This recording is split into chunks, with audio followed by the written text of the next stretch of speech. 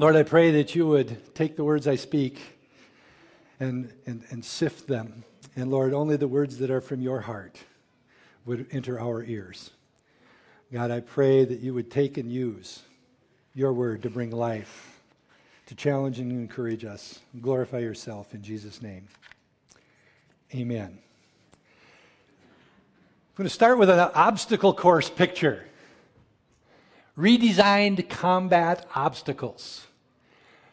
An obstacle course has all kinds of challenges, twists and turns, some of the things that can be dangerous if they're not done correctly, and something that takes a certain level of skill and aptitude to necessarily go through in a given number of minutes or seconds or whatever. But if you could imagine for a moment that you are the one that was going to run this obstacle course. But to help you run this obstacle course, someone came alongside you and showed you everything about the obstacle course and guide you and to direct you, preparing you to do this obstacle course.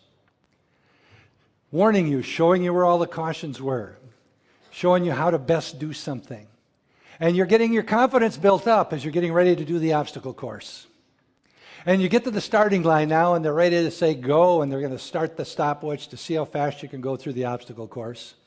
And just as they're getting ready to start you, and you're filled with anticipation, you're ready to go, they come up from behind you and say, just one more thing. And they come with a great big black bag, and they put it over your head, and so you're totally blindfolded and in the dark. What would you do? Now suppose you have a choice.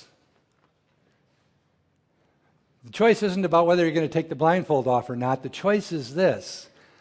That guide that knows everything about the obstacle course, has this path down pat, knows where every turn and twist, where every danger is. This guide that knows all those things, even though you can't see this guide, he's willing to go alongside you through the obstacle course to coach you, to lead you through the obstacle course. That's choice one. Or a choice two. You can choose to say no thank you to the guide and start the obstacle course yourself. Now, you might think you'll never have to go through an obstacle course like this. The reality is you're in the middle of one already. It's called life. This obstacle course called life is full of twists and turns. Have you noticed? You know what? There's even a few dangers, a few challenges, a few things that can be harmful along that obstacle course called life. And we also can choose how we want to run the obstacle course. We can choose to run it alone. We can choose to run it not knowing what tomorrow is going to bring. Shoot, you can't tell me what's going to happen in the next hour with 100% certainty. But it's going to happen unless the Lord comes back between now and then. There's going to be a next hour and another day, another week, another month, another year till he comes back or you go home to meet him. So the obstacle course, we don't even know how long it is, and we don't know what's going to happen, and we don't know what the next twist or turn is, but you can choose to run it alone if you want to. Or you can choose to run it with a guide that you can't see, that lives inside of you, that knows every second of the rest of your life, that knows every twist and turn in that obstacle course we call life, that knows every step because God has laid out that path. He already knows your destiny.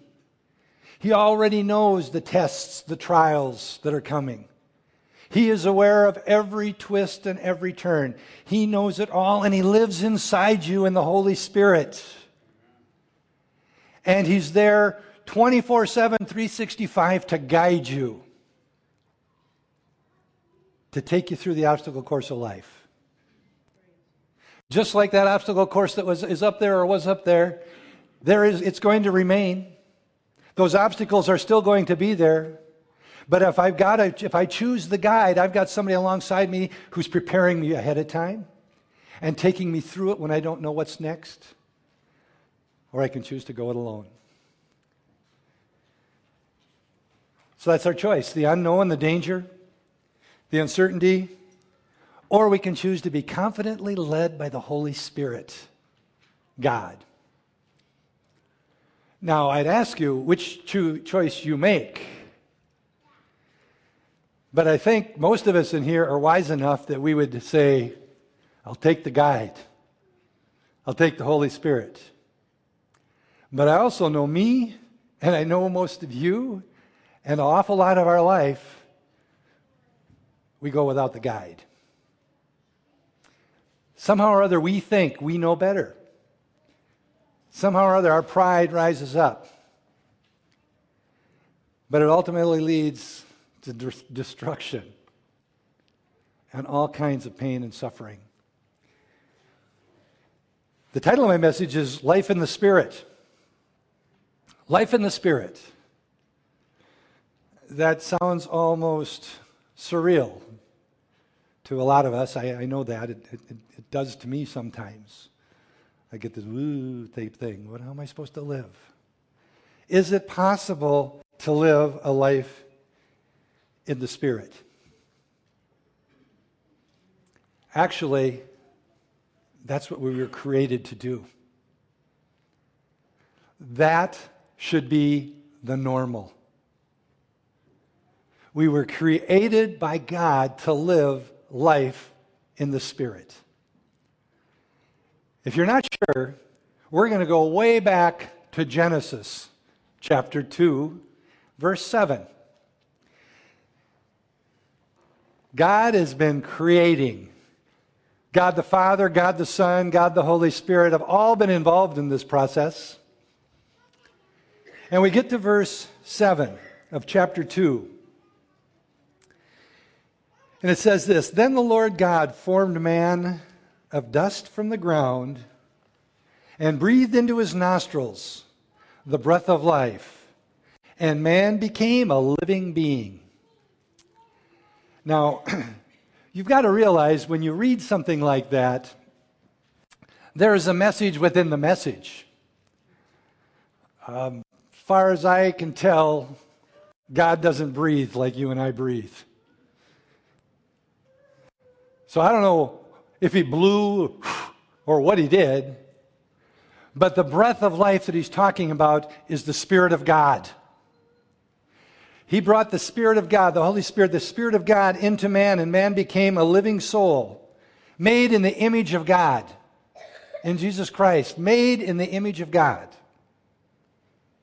by the Spirit of God. And if we know the story, Adam was perfect. Eve was perfect. God created them in his image, perfect, with the life in them. And they walked in the garden with God, visiting, talking with God. No hindrances. He was perfect. His mind was perfect. I mean, can you imagine all the animals that God created? It says he brought them past Adam, and Adam named every single one of them. Every single one. What a mind. In union with God. And then God even said, you know what? We are in such union. You are made in my image. All of creation. I'm giving it to you to subdue and rule over it. What an amazing unity with God. And that was supposed to be normal. Adam and Eve are a picture of what God intended for mankind. To walk in the Spirit. To be led by the Spirit. To bring glory and honor to God. To be God himself. And God gave him something very special in addition to that. And sometimes I think of it as God's greatest blessing, and sometimes I think of it as a curse. God, what were you thinking? You know what that thing was? Free will. He put Adam and Eve in this perfect garden. They were walking in perfect unity with God. Everything was perfect. And he gave them a choice, free will. Because without free will, love is not love freely given. And God built and created man, gave them life for intimacy, fellowship, relationship. But it's a two-way thing. So he gave them free will. And as you all probably know the story really well, he gave them one rule. Everything in the garden is for you, including the tree of life, that you eat of that and you'll live forever. But there's one tree you can't eat of, the tree of good and evil. Just think, if we only had one thing to worry about doing right or wrong. Just don't eat of that tree. Everything else is yours. Well, free will. The enemy came, the devil, deceived them, lied to them, made it sound attractive to them, and they chose the wrong direction. And when they chose, everything changed. Spiritual death occurred. God had warned them, when you eat of the tree of that tree, death is coming. The curse entered the world. Sickness, disease, suffering, and everything you would want to talk about from the beginning of time up till today. War, hunger, starvation, it all entered because of sin, because of a bad choice. The union with God was destroyed.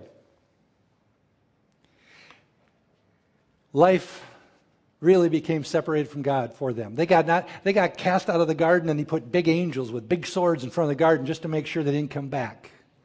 That's how separated they were. And you know what?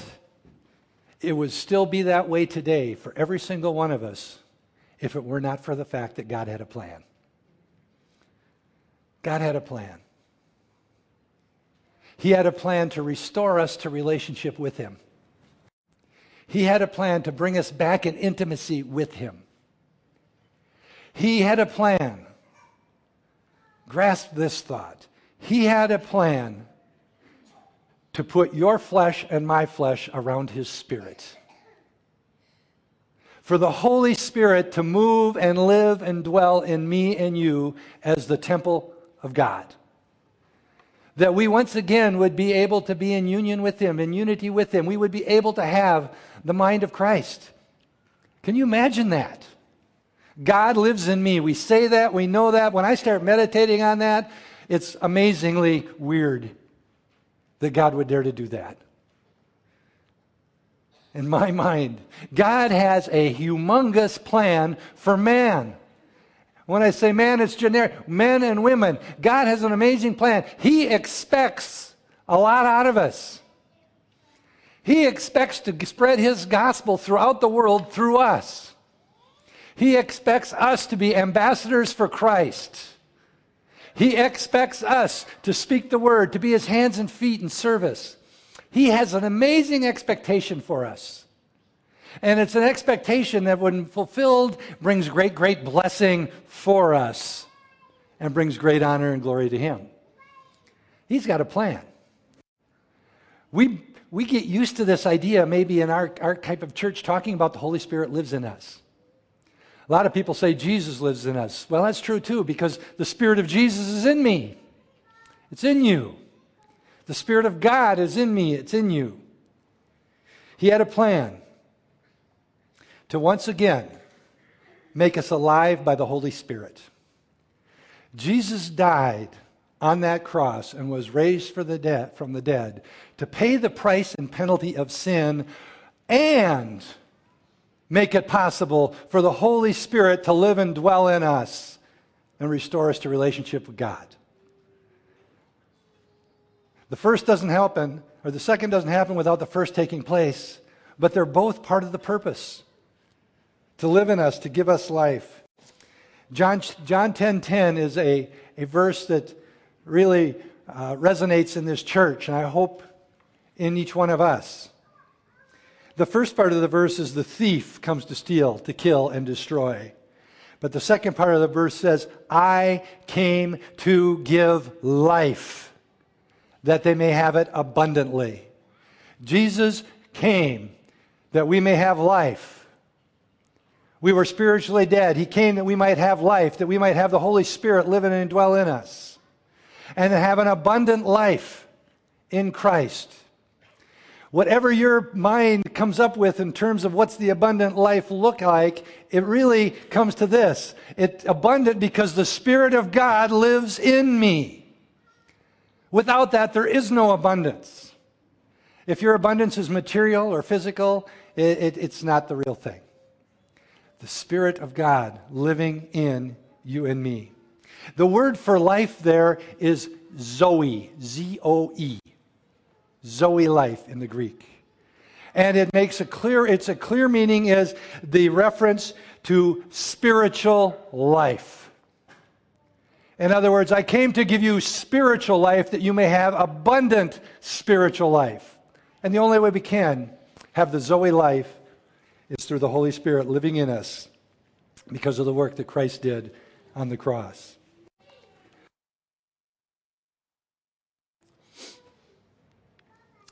Most of us, and I've preached on this not that long ago, and I've made reference to it a couple of times since, but in John chapter 4, verse 10, it's kind of in the process or the middle of the story about the Samaritan woman at the well.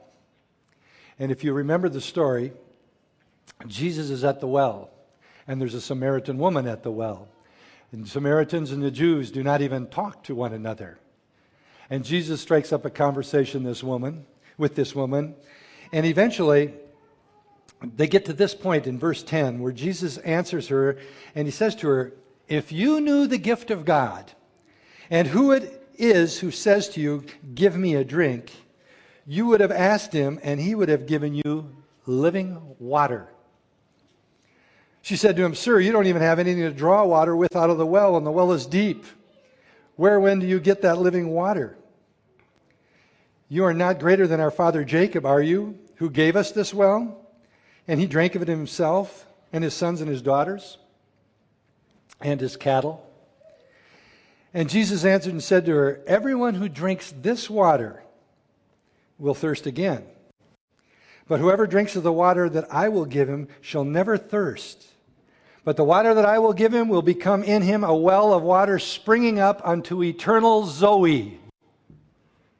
Life. Spiritual life. What is the water? What is the living water? The living water, the water is the Holy Spirit of living water. We should be so filled with the living water, the Holy Spirit, that it flows out of us, bringing life to the words we speak. When we share the good news of the gospel, the words don't save anybody. It's the Holy Spirit quickening those words in the hearer's heart and the hearer's mind, and all of a sudden they understand as we speak life, Zoe life to them. The abundant Zoe, the abundant life in Christ, the Holy Spirit. Jesus is saying, if you only knew what I could give you, and what I am going to get from the Father and give to you, the church, the Holy Spirit, and you'll never thirst again. You know, when I say, God, I'm spiritually dry, it's a slap in the face of God, I think. Because the Holy Spirit lives in me. And it's a river of living water that only things like sin in my life can stop it up. It's still there, but I can block the flow with my choices. Remember how that free will thing was given to Adam and Eve in the garden? It's given to you and me too. And we can choose. We can choose. Am I going to surrender my life to the Holy Spirit, to God? Am I going to follow His lead, His guiding, His directions? Am I going to let Him lead me on the path that God has already ordained and knows everything about? Or am I going to say, you know what, I think I can do this on my own. God, I'll call you when I need you.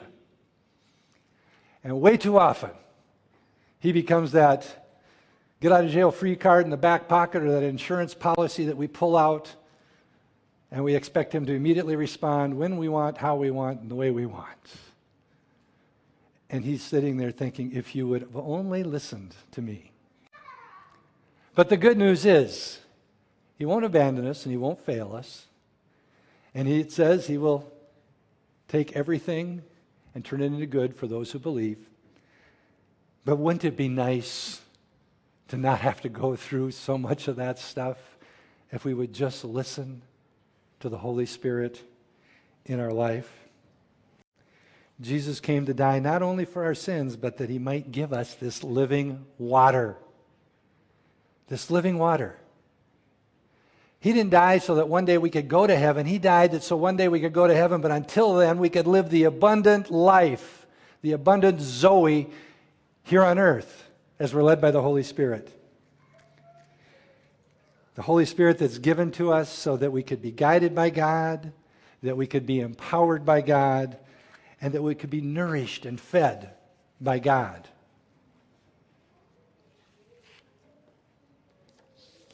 We became a spiritual person. But a spiritual person is one who thinks and acts according to the Holy Spirit. Do we think and act according to the Holy Spirit? That's a tough question. The answer is not hard, but it shakes us up a little bit. Do we think and act according to the Holy Spirit? Well, on the day of Pentecost, the Spirit of Jesus, the Holy Spirit, came to live in, abide in. The Bible uses that word abide, to move in, to stay right there, to abide in the hearts of men in the power of God. And again, I don't think you can overstress these things because it becomes almost mundane. Yeah, the Holy Spirit lives in me. The power of God lives in you. The living God lives in you. The wisdom of God lives in me. Man, no matter how stupid I am, the wisdom of God is in there somewhere if I'll just listen to it. All those mistakes I made, I could avoid. It's in there if I just listen to it. I have the power in me that can transform me into the image of Christ. Gal, I work so hard sometimes at pretending that I'm transforming myself into the image of Christ. A couple problems with that. One, it doesn't work. And two, it wears me out. And I could add a third problem, it gets me discouraged. The power of God, the Holy Spirit, to transform me is in me. The power to live a life that glorifies God. You know, I really get frustrated with myself when I do things or say things that afterwards, when I start to think about what I said and what I did, I just think, oh, God does not glorify you in the least. What I just did, what I just said. Thank goodness the Holy Spirit in me convicts me of that, grants me repentance that I might be forgiven. But you know what? Each step of that process, I have a choice based on free will. I could have said, that wasn't that bad, man. I wanted to say this. I could have said, yeah, you're right, God. I shouldn't have done that. But it's not that big a deal. I really don't need to repent. Choice along the way. Free will. To walk by the flesh. We talked about that this morning in Sunday school. Walk by the flesh, it leads you to death. Or we can walk by the Spirit that brings us to life. And in case we have a hard time putting a picture to what that means, Paul, in the letter to the Galatians, gave us a really, really clear contrast to look at. In Galatians 5:16, it says this, So I say, let the Holy Spirit guide your lives. I'm reading this from the New Living, by the way. Then you won't be doing what your sinful nature craves. The sinful nature wants to do evil, which is just the opposite of what the Spirit wants. And the Spirit gives us desires that are the opposite of what our sinful nature wants. These two forces are constantly fighting each other, so you're not free to carry out your good intentions. But when you are directed by the Spirit, you are not under obligation to the law of Moses. And here it is, and it should be on the screen. When you follow the desires of your sinful nature, these are the results. They're very clear. Sexual immorality, impurity, lustful pleasures, idolatry, sorcery, hostility, quarreling, jealousy, outbursts of anger, selfish ambition, dissension, division, envy, drunkenness, wild parties, and other sins like these. Let me tell you again, as I have said before, that anyone living that sort of life will not inherit the kingdom of God. He's not saying those things might not happen, but if that's a lifestyle that we are choosing to live in spite of what we know to live, we're in trouble. He says this is what being led by the flesh will look like, and this is the fruit of it. This is what it will produce, and it leads to death. Pretty clear. But verse 22 says this: the Holy Spirit produces this kind of fruit in our lives. And look at the contrast that jumps out of the Bible. It produces love, joy, peace, patience, kindness, goodness, faithfulness, gentleness, and self-control. There is no law against any of these things. Those who belong to Jesus Christ have taken and they have nailed the passions and desires of their sinful nature, the flesh, to His cross and crucified them there. Since we are living by the Spirit, let us follow the Spirit's leading in every part of our lives. There's the choice. There's the contrast. What does this word picture tell us about where we're living? Are we living lives led by the Spirit, bearing fruit of the Spirit, or are we living lives led by the flesh, bearing fruit of the flesh? One of the verses we looked at this morning was Romans 8:6, which is not on the overhead, but it said this: the mind that is set on the flesh is death, but the mind that's set on the Spirit is life and peace. Life and peace, death. The contrast. So how in the world can I live that life led by the Spirit? The choice for me is pretty easy. I don't want that first one. I want the fruit of the Spirit. How do I do it? How do I live that life? It seems impossible. It is in our own strength. In our own strength, we cannot live this life. But we have the living God in us, the Holy Spirit living in us, just waiting for us to cooperate. That's all we have to do, is just cooperate.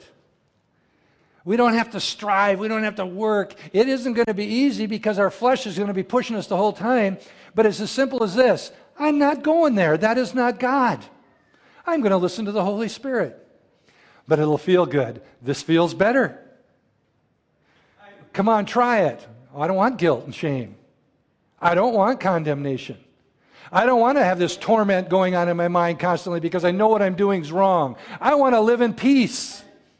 I want to have the peace of Christ that passes all understanding in my entire life. There's this battle, I understand that, but the solution isn't in my flesh. I keep trying to find it in my flesh. I make resolutions and I say, that's it. And there's something about that, but it wears me out. It wears me out. What I need to do is get down on my knees and say, God, have mercy on me. I am a sinner. I surrender my life to your Holy Spirit. And you know when you do that, you know what will happen? First of all, you're going to be convicted of the sin in your life.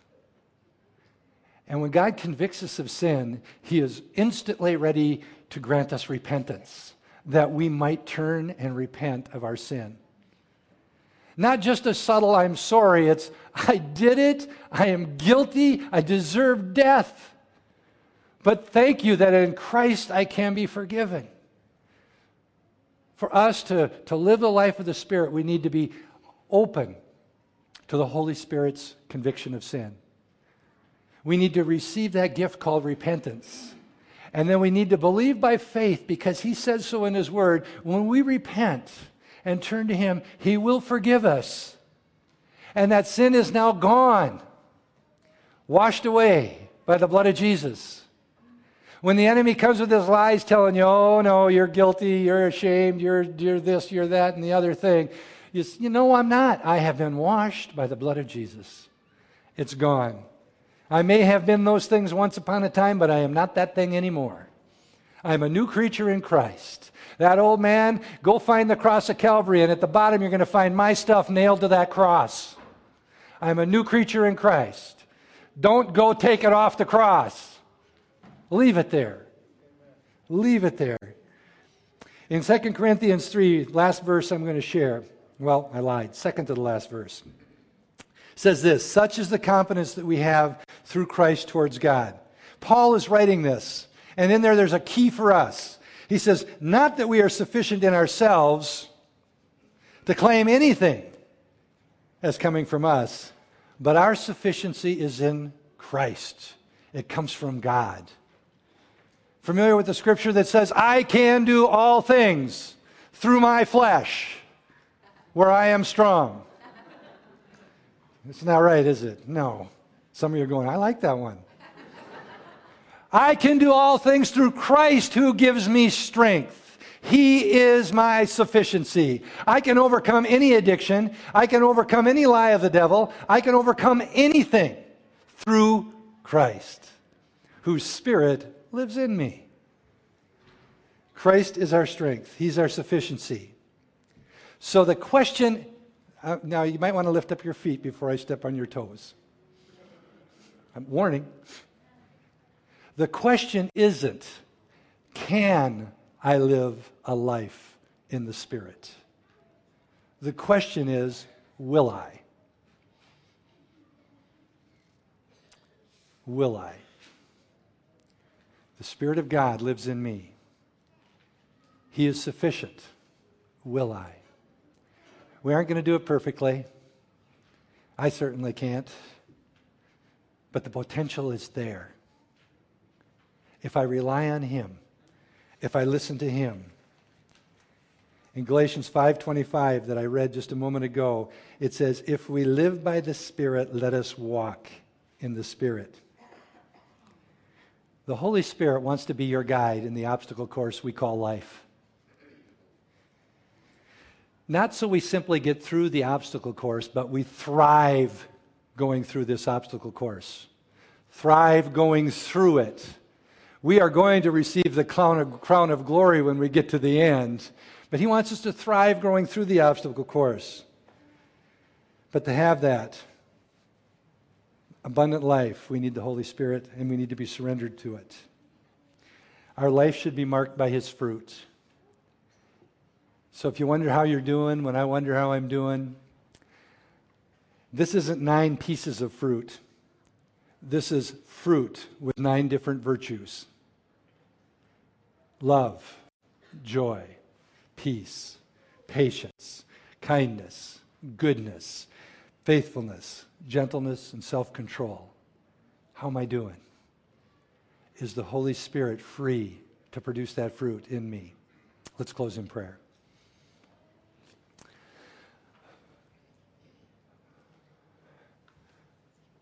Lord, thank you so insufficient, but thank you for your Holy Spirit that lives and dwells in each one of us that know you as our personal Lord and Savior.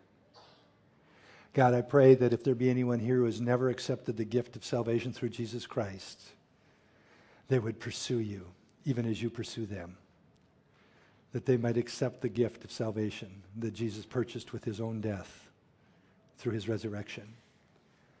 And Lord, I thank you that when Jesus ascended, He received the gift of the Holy Spirit as evidence that His sacrifice was sufficient.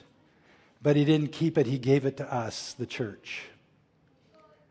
And the Holy Spirit came and lives and dwells in each one of us. Teach us, Holy Spirit, the ways of God.